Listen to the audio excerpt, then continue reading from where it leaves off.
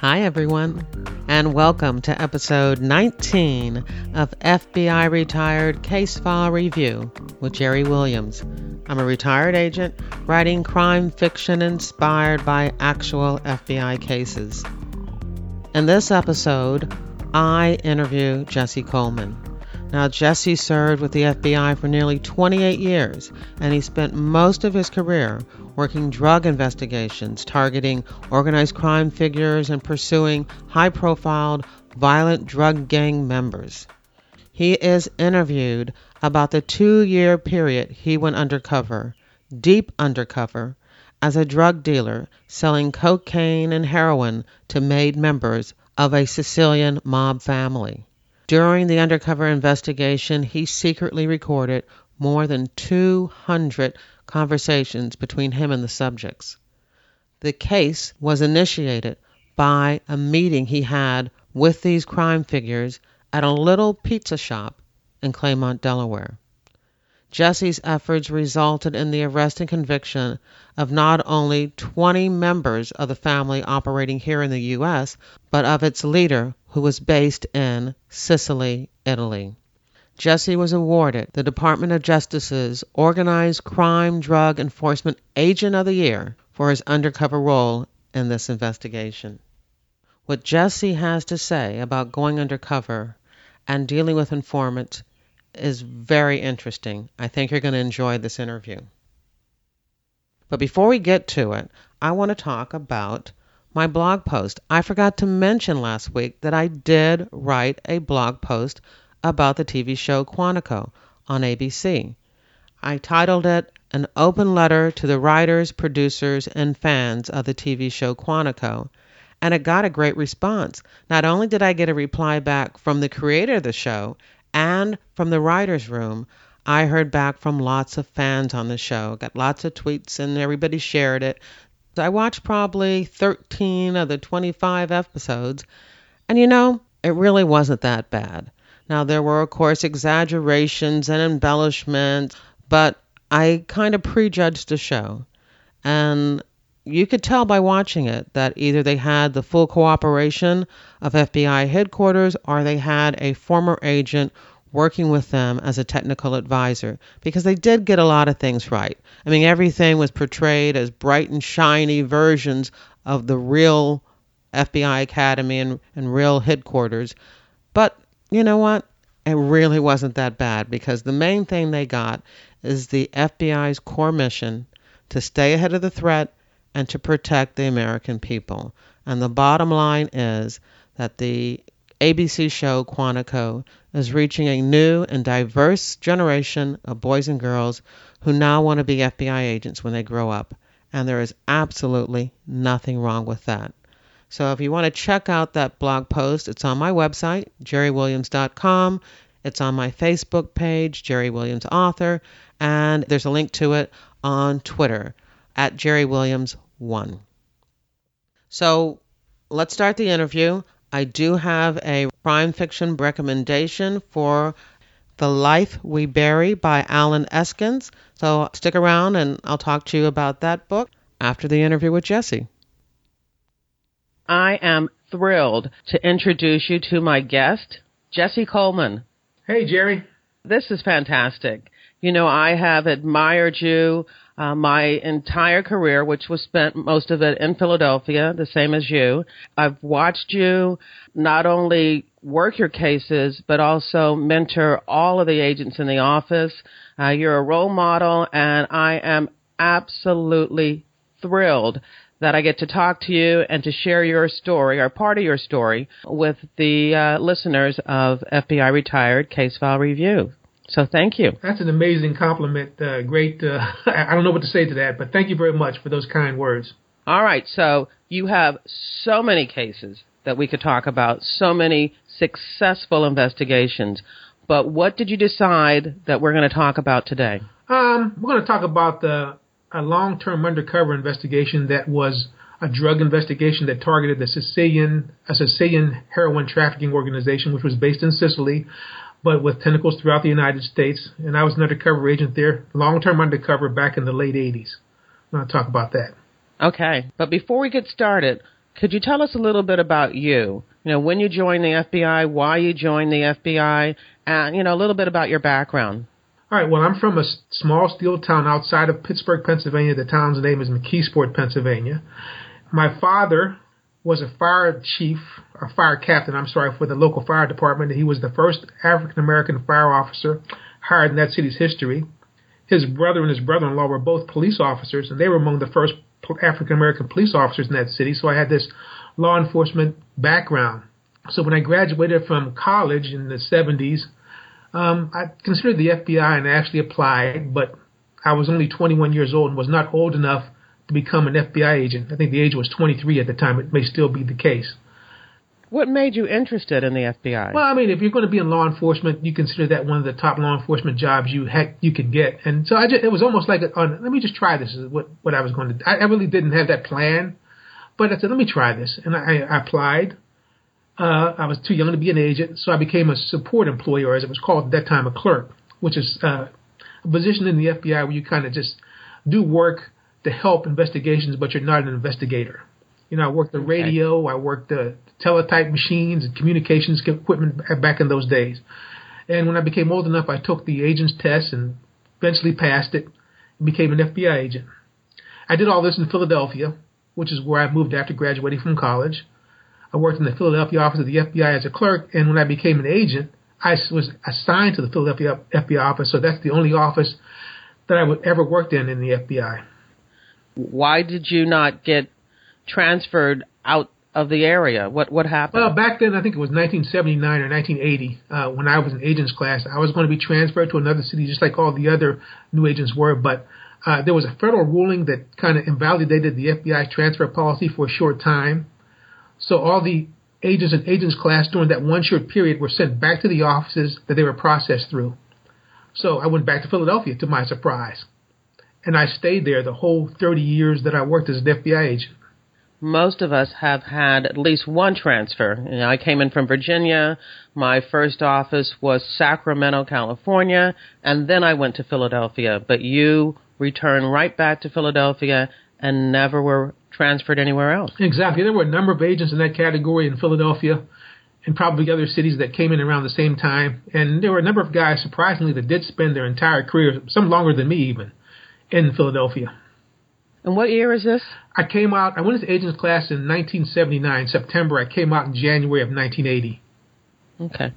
So, what did you work your entire career? Did you work a variety of violations, or did you specialize immediately?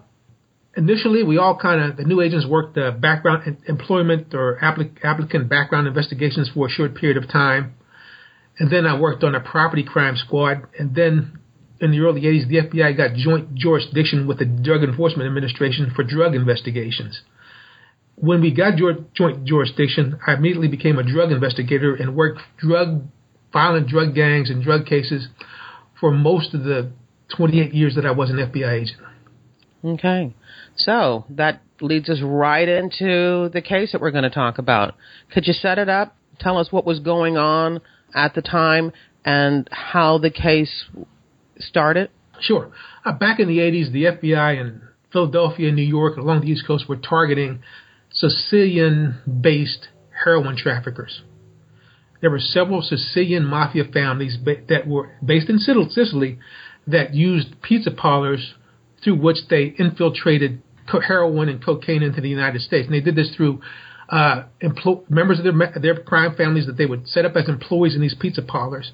And they would just basically be extensions of the Sicilian mafia gang. We had tried to penetrate that gang. And in my particular case, we had found an informant. Now, just let me explain how this works when it comes to being undercover. There is a case agent that's in charge of the investigation. I was not the case agent that was in charge of the investigation. I was recruited as an undercover agent to help with the investigation. So my role in the investigation was not one who was controlling, making decisions regarding the case, but I was introduced by a confidential informant into this criminal gang as a drug customer looking to buy heroin. That's how it started, through the introduction of a confidential informant. In this particular case, the case agent was an agent by the name of Judy Tyler. Her job was... Yeah, and we have interviewed Judy Tyler, so she has her own episode on FBI Retired Case File Review. Great, because you're going to talk about this case from the undercover side, and Judy has talked about it from the case agent side, so it's great.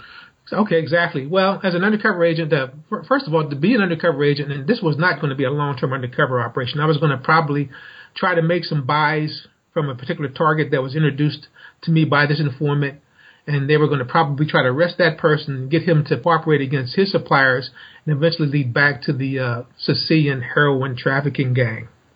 But as it turned out, I was more successful than we planned, and I was sucked into being a long-term undercover agent in this investigation. And just the word about being a long-term undercover agent in the FBI is that that's something you just don't automatically do. You have to be kind of vetted and approved to do that type of work because it's very difficult psychologically and emotionally to go through that. So you have to go through Quantico, which is where we train FBI agents, and there's an undercover unit there. You have to go there. You have to take a series of psychological evaluations. You have to pass those evaluations. You have to be trained on what it's like to be undercover, what it's like to be separated from your fellow FBI agents and to pretend to be somebody that you're not for over a long period of time. So I went through all that training.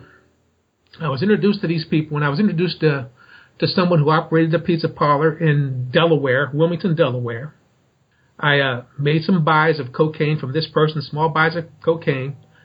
They introduced me to other people who introduced me to other people, and before I knew it, I was in meeting on a regular basis with members of the Sicilian heroin trafficking gang. Who did they think you were? They thought I was a Philadelphia guy who was a middleman who had drug customers in Philadelphia, and I was looking to get cocaine and heroin for them.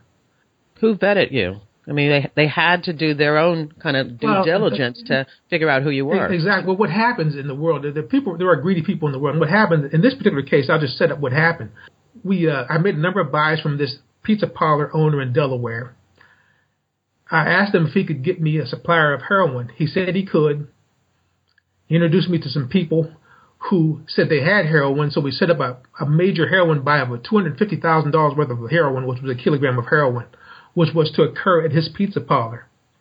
We set up a scenario where the heroin would be delivered to me, which it was, by a group of people who were Sicilian traffickers at this pizza parlor in Delaware. I met them there. I gave them $250,000 in government money. After the transfer was made, they didn't leave the pizza parlor. I said, just wait here for me for a minute. I'm going to take this heroin and put it in the trunk of my car. I put the kilogram of heroin in the trunk of my car, and in a prearranged scenario, the FBI raided the pizza parlor. We were all detained. I was pretending to be this drug dealer. The FBI seized the money that I had just given these drug traffickers. The scenario was that they did not seize the heroin.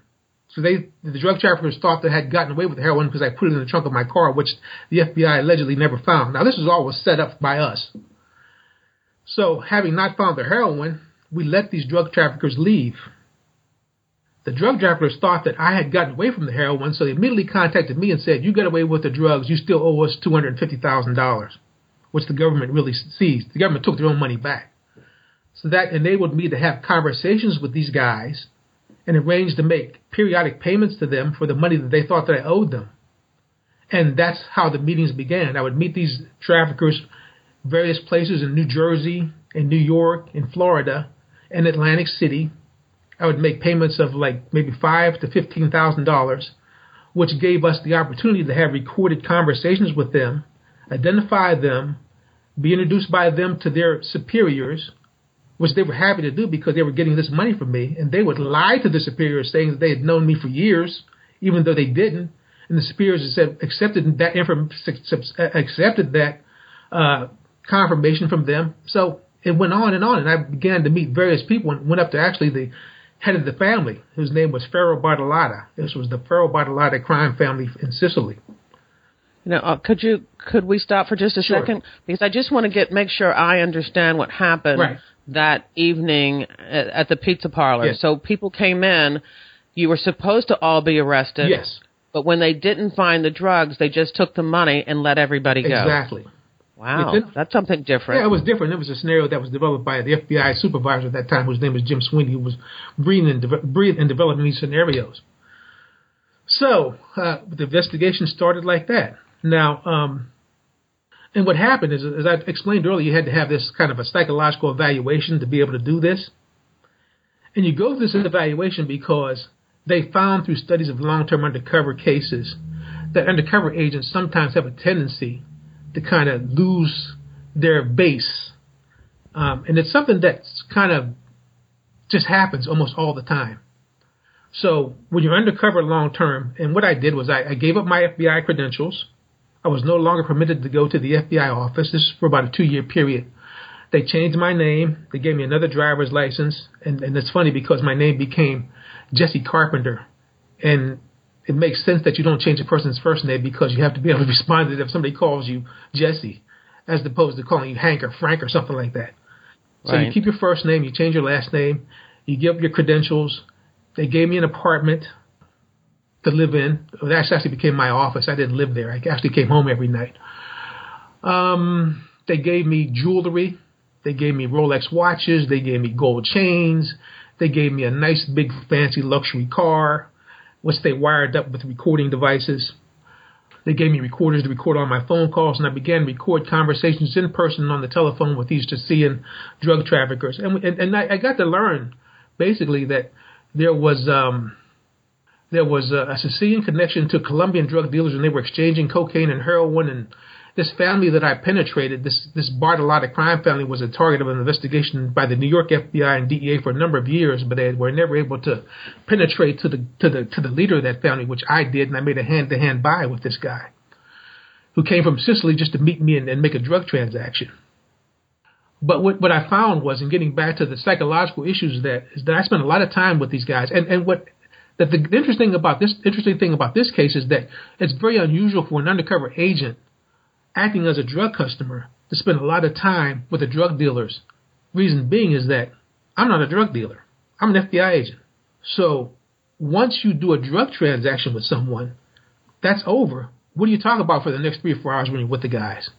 Right. You know? So I had to. So what did you talk about with them? Well, what I found was that you can't really train anybody to be a drug dealer, because FBI agents, even the ones in the undercover class, are not criminals.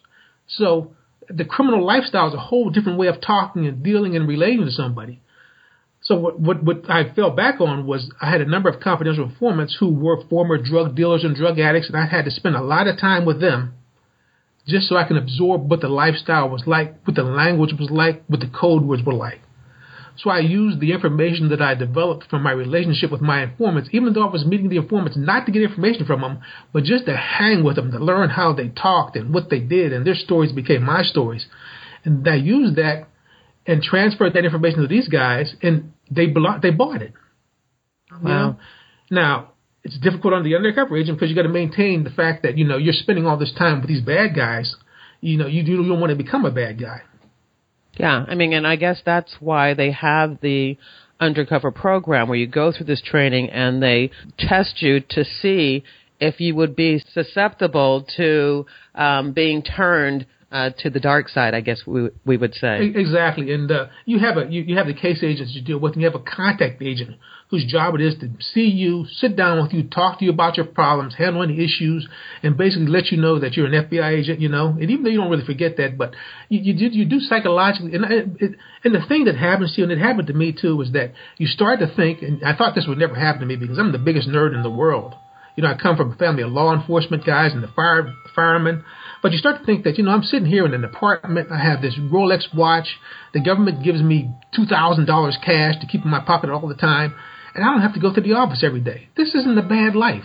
I'm meeting these bad guys and who actually have to become friends of yours because you can't fake that either. You can't fake not liking them. Even though they're drug dealers and criminals, you have to find something about them that you like so you're able to pull off your role. People can read you if you don't like them or if you're lying to them, if you're spending hours with them. When I spend hours with these guys, as a matter of fact, on a couple of occasions I spent a couple of days with them. We went to Atlantic City once, and we spent we gambled, we spent the night there, and I had to act like I liked these guys. And there were 2 guys in particular that I dealt with. One's name was Eddie and Frankie. There was Ignacio Lina and Francesco Bellidi. They were two Sicilian drug traffickers who worked in a pizza parlor, and they became my friends for 2 years. All right, and seriously, was there a time where you did like them, that you were comfortable around them? You know what? Truthfully, during the time, I had a great time with them. I was friendly with them. You know, I knew what my role was all the time, and it's a line you have to walk, and it's very difficult psychologically to deal with this. And even if you think it'll never happen to you, it does. You do have to like them. I mean, oh God, there was one time in particular where we were in Atlantic City, and I was going to give them an X amount of money as part of this payment for the kilo of cocaine. They thought I got a kilo of heroin. They thought I got away with, but the money that they gave me, the FBI gave me, was not the money that I represented to these guys. I told them I was going to give them $12,000. It was $10,000. So we counted it, and there was $2,000 missing. So what I had to do was explain to them, well, the girl who gave me the money must have stole some of it. Let's call her right now on the phone and tell her what we think about her stealing the money from me. So I actually called the FBI office, talked to the case agent, and screamed at her.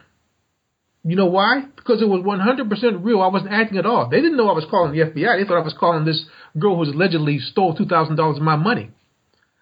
And it worked out great because these bad guys started to counsel me on how you're supposed to count the money first before you give it to them. You know? Wow. So it was an accident that Judy or whoever gave you $10,000 when it was supposed to be $12,000. Yeah, I thought it was supposed to be $12,000. Yeah, and that's what happened. That's what happened. So you have to be as real as possible. And actually, the scenario that I was in was very unusual because they found out over the years that you really can't have an undercover agent spend a lot of time with people who are drug dealers. Usually, the undercover agent makes the buy, gives them the money, and you use that information that you gain from that drug transaction to obtain maybe a search warrant or authorization or probable cause for a wiretap, because you really don't want the undercover agent spending a lot of time with drug dealers when he's just buying drugs. Normally, when you have an undercover operation that involves, in drug cases, usually the undercover agent is acting as a money launderer, a crook attorney, a banker, so that he doesn't have to really talk about drugs. You know? He doesn't have to develop that relationship with them. Because as a drug dealer, another thing is that you're expected to buy drugs all the time. Why are you a drug dealer that doesn't want to buy drugs all the time? So I had to keep coming up with reasons why. These guys wanted me to buy cocaine and heroin constantly. But the government is not going to spend hundreds of thousands of dollars to buy drugs from the same people over and over again. Right, they don't need to. They don't need to. They got the evidence already. Right. So I had to come up with scenarios on my own as to why I couldn't buy drugs from them. But why was it necessary for you to have this relationship with them? Why weren't you just buying the drugs and then getting out? Why were you developing this relationship? Because we were so lucky in meeting. I was meeting other people. I was finding subjects in America who were cocaine and heroin traffickers that the government really didn't know about, and I was able to identify these guys because I was being introduced to people all the time. So the investigation was progressing greatly, and understand that it was being looked at in FBI headquarters as a very successful investigation, so we wanted to continue to do it. I mean, in the case of Ferro Bartolotta, the guy who did the hand-to-hand deal with me, he had been a target for years of the FBI and DEA. Nobody had gotten close to him, and I met him in person, and I was meeting his whole organization.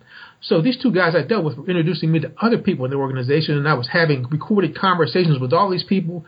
We were developing evidence, and the investigation was progressing. All right, let's talk about that a little bit. Yeah. You have recorded conversations. So every time you met with them, were you wired up? Yes. I had probably 200 recorded conversations. And tell me how that affects you psychologically.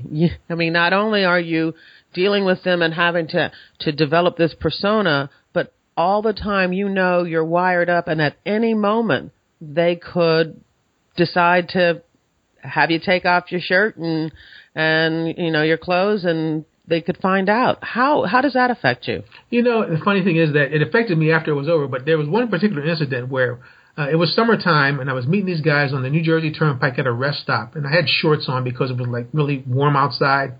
And me and these two guys, and they introduced this Colombian trafficker to me, and I gave them their money, and we sat down and talked. We sat in the grass in this lawn in a rest stop, and I had a recorder, which I carelessly placed in my front pocket. It was a small digital, we didn't have digital recorders then. It was a small tape recorder, about half the size of a cigarette packet. A Nagra. Well, it was actually smaller than a Nagra. Oh, okay. But anyway, what happened was we sat down in the grass, we talked, I got up from the grass, and the recorder had fallen out of my pocket onto the grass between us. Oh, my God. Fortunately, it fell with the face down so they couldn't see the tape turning. So what did I do? I picked it up and put it right back in my pocket. Acted like there was nothing happened, like I just dropped something, and just walked back to my car and talked. Then I began to shake uncontrollably, realizing that I had become careless. I didn't conceal that recorder properly, and it could have cost me my life.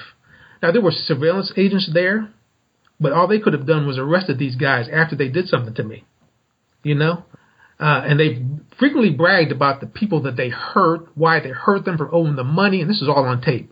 Some very graphic things they've done to people that I recorded them talking about. So one of the issues you have when you become long-term undercover is you sometimes have a tendency to get a little careless, which I did that day. There was another incident where I was going to New York to meet these guys. And one of the particular guys I dealt with, whose name was Frankie, we really didn't know who he was at the time. We were trying to identify him, and we found out that he was going to go back to Sicily. So I arranged to meet these guys in New York right before they went to the airport to return to Sicily. When I got to New York to meet these guys, it turns out that they had changed their flight and they weren't going to go to Sicily till the next day. So they said, all right, Jesse, come on, we're going to go to dinner. Come on with us. We're going to go to our apartment. We're going to go to the dinner. Well, I had to communicate to the agents who were surveilling me that I wasn't going to just go to the airport and come home, but I was going to actually go with these guys someplace. I was not able to do that. I was in the process of calling my contact agent when I was going to meet these guys, and I told these guys, look, I have to call somebody. I have to do something. I was going to call somebody. I said, well, let me sit in the car and wait for you to make the phone call. Well, I couldn't make a phone call. So being unable to make the phone call, I went off to some New York City apartment without the investigators and surveillance agents knowing where I was going. And you were hoping that they still had their eyes on you. Yes. Well, even if they didn't know where you were going, but you weren't even sure if they... I had no idea where I was going. Well, they lost me. I went to an apartment. We went to a restaurant. We had dinner. And I was basically gone for 3 or 4 hours. Oh, my God. At the same time, the same night, there was another undercover agent in a similar part of New York who was murdered by a DEA undercover agent whose name was Gary Hatcher, I think his name was, who was murdered by a Sicilian trafficking group because they found out he was undercover. The same night. The same night. So your whole team that is supposed to be protecting you and watching you, they have no idea where you are. No idea what it was for 4 hours.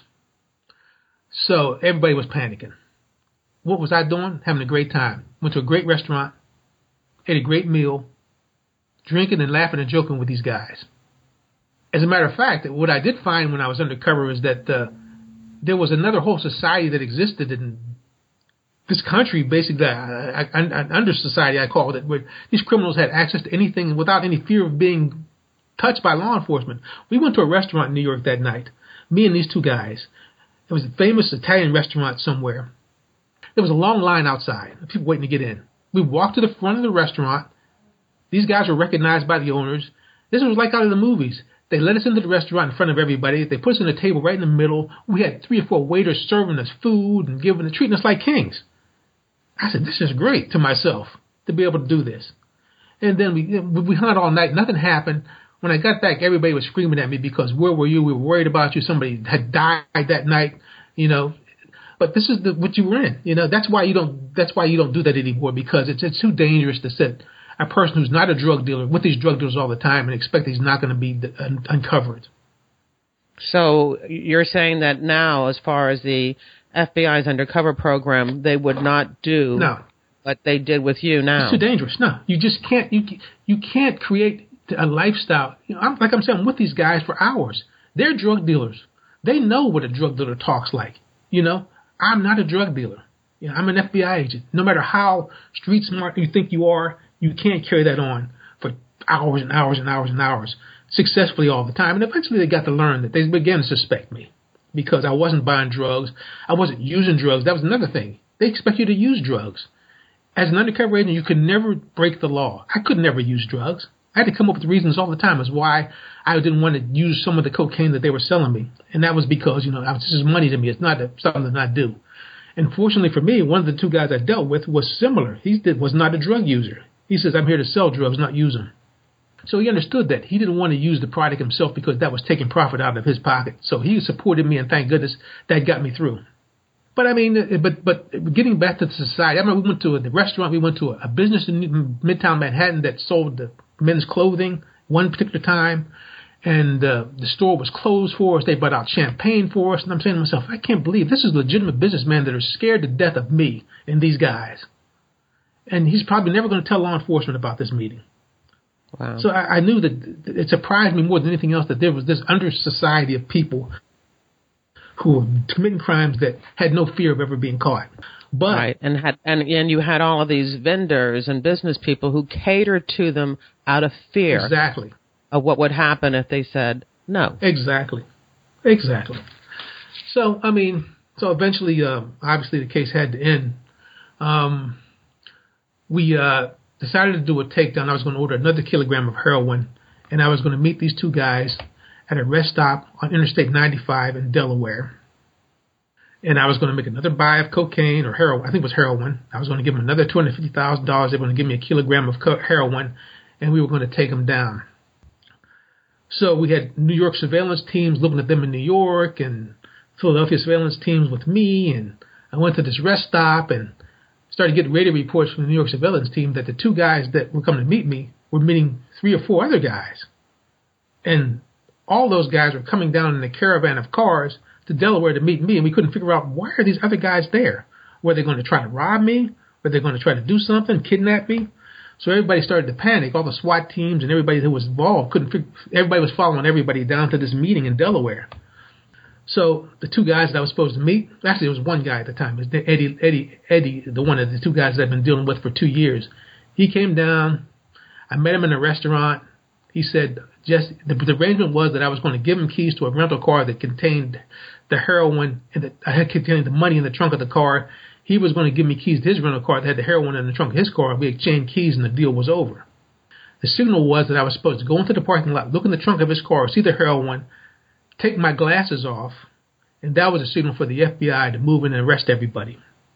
The plan went on like that, but unfortunately, when all these other guys showed up at the rest stop, they started moving around, and the surveillance team started following them, and nobody, from what I understand, was watching me for a minute. So we go to do the deal, and this is actually on video. You see me look at the heroin, I close the trunk of the car, the guy's standing there with me, they take my glasses off, and nothing happens. I'm thinking to myself, where's the FBI? Where's the arrest team? What am I supposed to do? Let him drive off with this money? So I started to stall, and eventually I said, you know what, I'm going to have to arrest this guy myself, apparently, because I don't know where everybody is. Well, at that point, the FBI moved in and took him down and arrested him and arrested all the other 4 or 5 guys that were there. After they were taken down, I was instructed by my superiors that you have to go talk to Eddie, explain to him who you really are, show him your credentials, and show him that and tell him that you're really an FBI agent. I did that. Why did they want you to do that right then and there? So that it wouldn't. It's a safety issue. First of all, you did not want them to think that you were just an informant. Your life is in much more danger if they think you're an informant than if you're an agent. Okay. So they do have the respect for law enforcement. An informant, let's kill him, let's get rid of him. But if they knew that you were actual law enforcement, FBI, then there's much less chance of that happening. Exactly. So I did that. He looked at me, he looked down, and he spit on my credentials. So he was arrested. Now, the story doesn't really end there because months later we're going to go to trial. And these guys are actually going to go to trial. We're wondering, why are they going to trial? I have 200 recorded conversations with them. Why? Hold on for a second. Let me just ask you. Yeah. I want to go back to what you said a little bit earlier, that they were starting to be suspicious. Yeah. Could you tell us a little bit more about that? Because even though you say that, they did go ahead with this last deal. Yeah. So. Yeah. Actually, we heard this through a jailhouse informant. We didn't hear it. I didn't hear from them. But they told another prisoner that they started to get suspicious because I wasn't buying the drugs that they wanted to sell me. I had to keep coming up with these excuses. But they decided themselves that either we kill him or we go with it because we made a lot of money and we're too deep now anyway to pull back. So they decided not to hurt me, but to just kind of stay with me and see if I was going to make more, keep giving them money and make more money with them. Because I was giving them money all the time. The greed is what drove the relationship. I'd meet them and give them $10,000. They were happy to meet me, or $5,000. They were happy to meet me. I mean, just getting back, as a matter of fact, just to digress for a minute, there was one time when I met them in Atlantic City, which was the time when I shortchanged them. They took the money and we started gambling.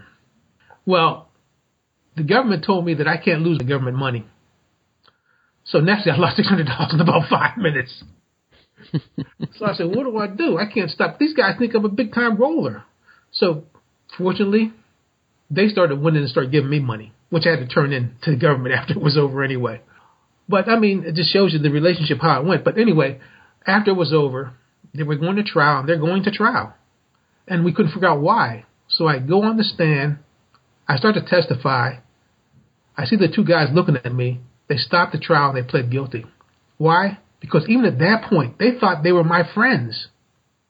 They didn't believe that, even knowing that I was an FBI agent, that our relationship had gone on so long that I would actually testify against them. Wow. And wow. How did I feel? I felt depressed initially after the arrest. It's a natural psychological reaction. I felt that I had stabbed my friends in the back. Then, of course, shortly after I realized that, these are criminals. They weren't my friends. But you have to, the undercover role at times, and this has happened to undercover agents, it becomes real. The person that you become becomes almost real to you. I was really Jesse Carpenter to a certain extent. I didn't have to go to the FBI office. I really had this car and this money and this jewelry. And when I had to give it up, it was like kind of, oh, wow, I have to go back to the office every day like all these other guys and sit at a desk every day. And you get over that, but that's something that you really go through, and which is why I never did it again undercover, because some guys, unfortunately, that's all they can do after they were deep cover for a long time, because it's just a hard bond to break, to become a normal square again. That's what I did. Yeah, and we do know those guys that spend most of their bureau career in an undercover role, and they do a fantastic job, but they become almost characters, caricatures of themselves, and that's what they're known for. And I guess they can't go back to, as you said, sitting behind a desk and running a case, which you were able to do. You were very successful in that undercover role, but just as successful as a case agent actually running investigations. Yeah, well, that was important to me, to be able to do that. And I had these, like I said, these confidential informants. I was very successful working confidential informants, and that became the thing that kind of drove my career, because even at that point that I was undercover, I still was getting information from informants that led me to future investigations.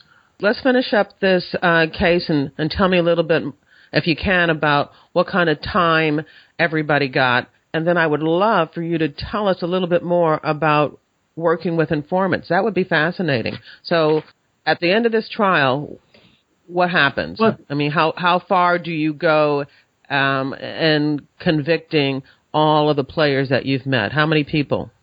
I think there were about 15 people convicted. Actually, I mentioned the name Pharaoh Bartolotta, who was the head of the family who I met in person. He was not arrested initially because he was in Sicily. So there were two trials. Eddie and Frankie and those guys all pled guilty. Pharaoh Bartolotta was arrested, from what I understand. They had the Italian army or the police surround his town because he was the godfather of that town in Sicily, and they caught him based on a warrant from our indictment.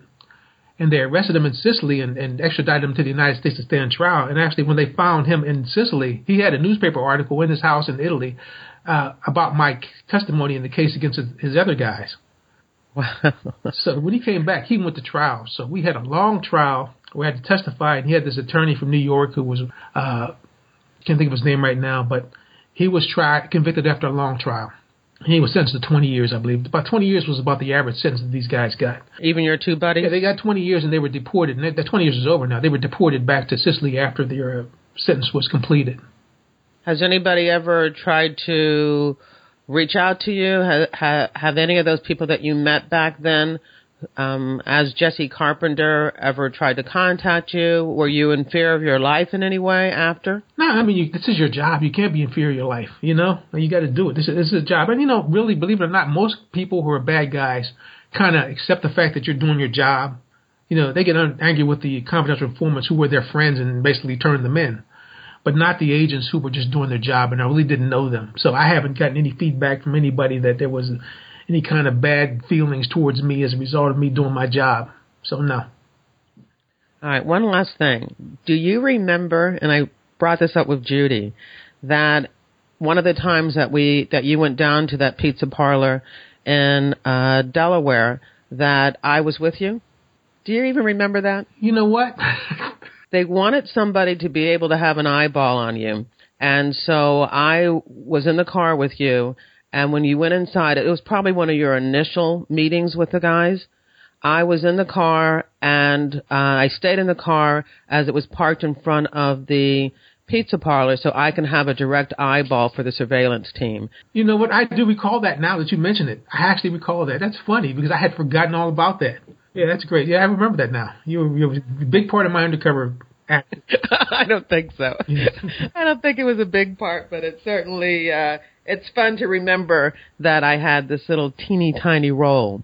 All right, so you open the door on informants, and I think that would be fascinating to go into just maybe for a few minutes to talk about how important informants are in, first of all, being introduced as an undercover, and just in general for cases, being able to get information and get insight into what's going on. So let's talk about that a little bit. I mean, confidential informants, as they're called, human sources now, are key or are crucial to any kind of criminal or most investigations, really. I mean, because they're the people that are inside with the criminals. They know the locations, they know their phone numbers, they know their activities. And you to be successful in an investigation, it's kind of really hard when you don't have any inside information identifying some of those facts for you. So they're crucial for that reason, definitely. And I use them constantly throughout my career, and they're the reason for most of my success, if not all of my success, is my relationship with the confidential informants that I've had. And I've known many of them over the years, and even 10 years after retiring, there's a couple that still talk to me who've changed their lives. So, I'm proud of the fact that I was able to be successful with them. Now, it's hard because it's kind of dangerous because a lot of times confidential informants are very manipulative and they try to manipulate you as well as manipulate the people that they're informing against. So you always have to kind of watch that. You have to kind of battle against that. But it's part of the job to me, and it's part of my life. So, they've helped in so many ways. I know I had one particular case with the one that really stayed with me more than any other was there was a fugitive that we were looking for, and there was an agent friend of mine whose name was Mike Carbonell, who ran the fugitive squad at the time. He knew I had informants, and he had a case where he was looking for a couple who had murdered their child. Terrible thing. They had brutalized this kid, and who was 10 years old when his body was found. He had been brutalized his whole life. And Mike had a picture of this child, so I said, let me try to find out who did this. So he knew that the subjects were, the mother of the child was a exotic dancer. So I took that picture, I went to these clubs where she worked, and I talked to a couple of these dancers, and after showing them the picture of this poor child, they decided to cooperate, and we used their information to capture the parents of this child who murdered this child and brutalized this child. And those same people became my confidential informants who helped me do successful drug investigations and successful fugitive investigations for years afterwards. So, but that case stays with me because, as a matter of fact, that 25 years later, I still think about that child and what that child had to go through for 10 years and the fact that, his life was so short and so painful. So basically, after the child is murdered, the parents flee? They flee, yes. They become fugitives. Okay. The mother, actually the father of the child, they weren't married, but the father of the child and lived with the girl who had the baby, and they had a second child who was found later when they were arrested. And the child was not abused, but the child had never been, the child was feral, which means that the child had never been hugged or kissed or held in any kind of way, and it basically was like a little animal who was not able to show any emotion. How old? I think it was 7 or 8 years old. Wow. And unfortunately, they said the child was going to be like that for a while. It was going to be difficult to kind of bring that child back. Definitely that mother and that father should nenever have had children. I know, and it stays with me years later. I mean, actually, I still have the picture of the child. I cannot throw it away. I can't. So that might be my issue, but it's. And I thank the informants who helped us bring those people to justice. Yeah, informants are a very important part of all law enforcement, and definitely the FBI. And every agent is responsible for either having an informant, a cooperating witness, or an asset in order to, help the investigations that they're working on and develop potential cases in the future. Yes, that's correct. Absolutely. As a matter of fact, even after I retired, in Philadelphia, there was a horrendous bank robbery where there was a police officer murdered, and I had been retired probably 3 or 4 years. And there was a big search for this bank robber. And I'm sitting at home, retired agent, and I get a call from one of my former informants who said, I know where this guy is. Fortunately, I've been talking to some young FBI agents who I continue to have a relationship with, one of whom was involved in the investigation of this fugitive. I called him. I put him on a 3-way call with that informant, and they actually caught the guy. So one of my informants helped me catch a cop killer 4 years after I retired. Wow. That definitely signifies the significance of having informants and having those relationships. And some of those relationships, unlike the ones with your when you're undercover, some of those informant relationships are real. Yeah, they are. I mean, like I said, it's difficult because they can be manipulative. They try to... Informants, their whole life is manipulation. In some cases, not all cases, but in some cases. But, you always have to kind of battle that, too, as well as trying to get information from them that's going to help an investigation. Right.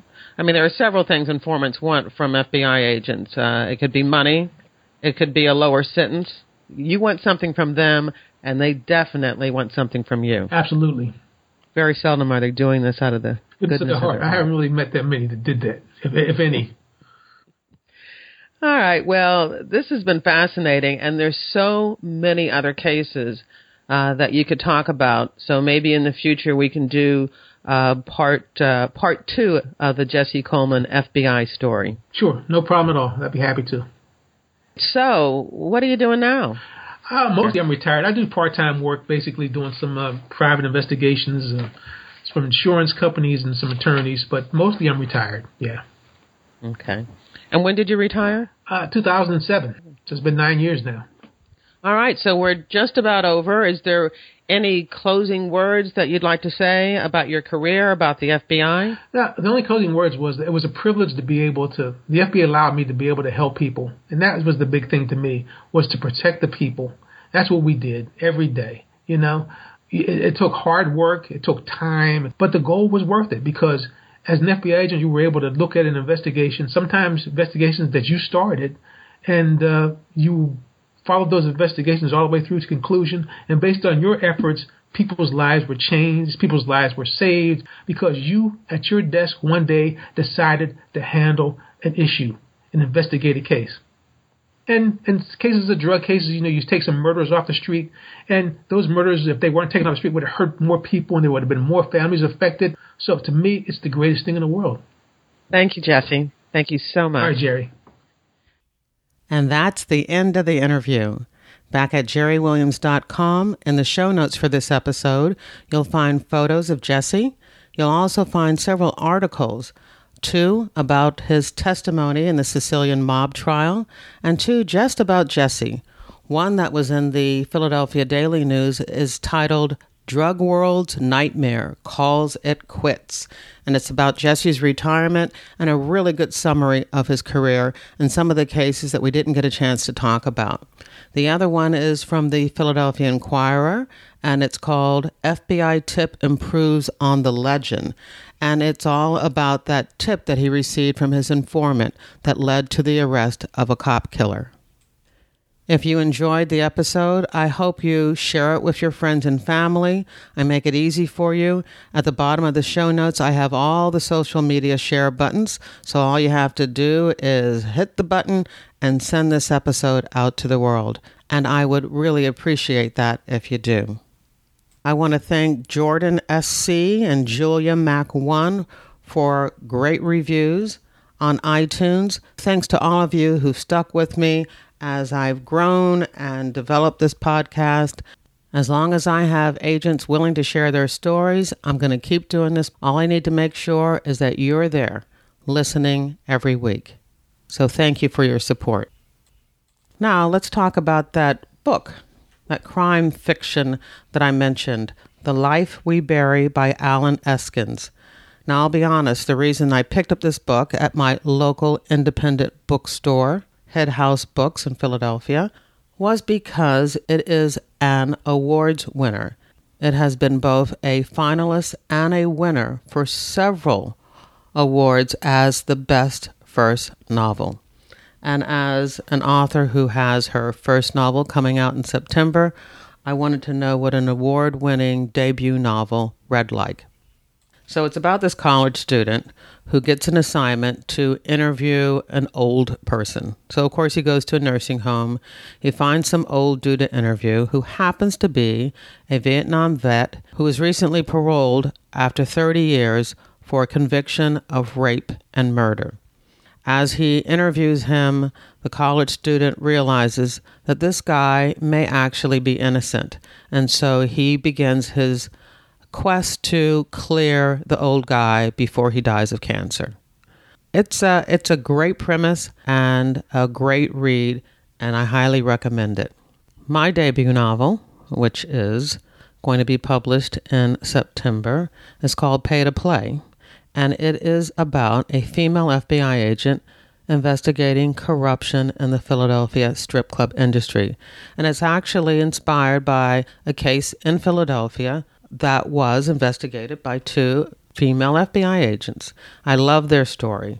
And I also looked at several other cases involving strip clubs and the FBI. And if you go to my website and sign up for my newsletter, you'll receive a case review of all of those sensational strip club cases that inspired me to write my book. This episode of FBI Retired Case File Review was sponsored by FBIRetired.com, the only online directory made available to the general public featuring retired FBI agents and analysts interested in showcasing their skills to secure business opportunities.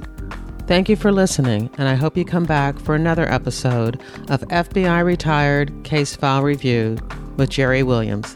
Thank you.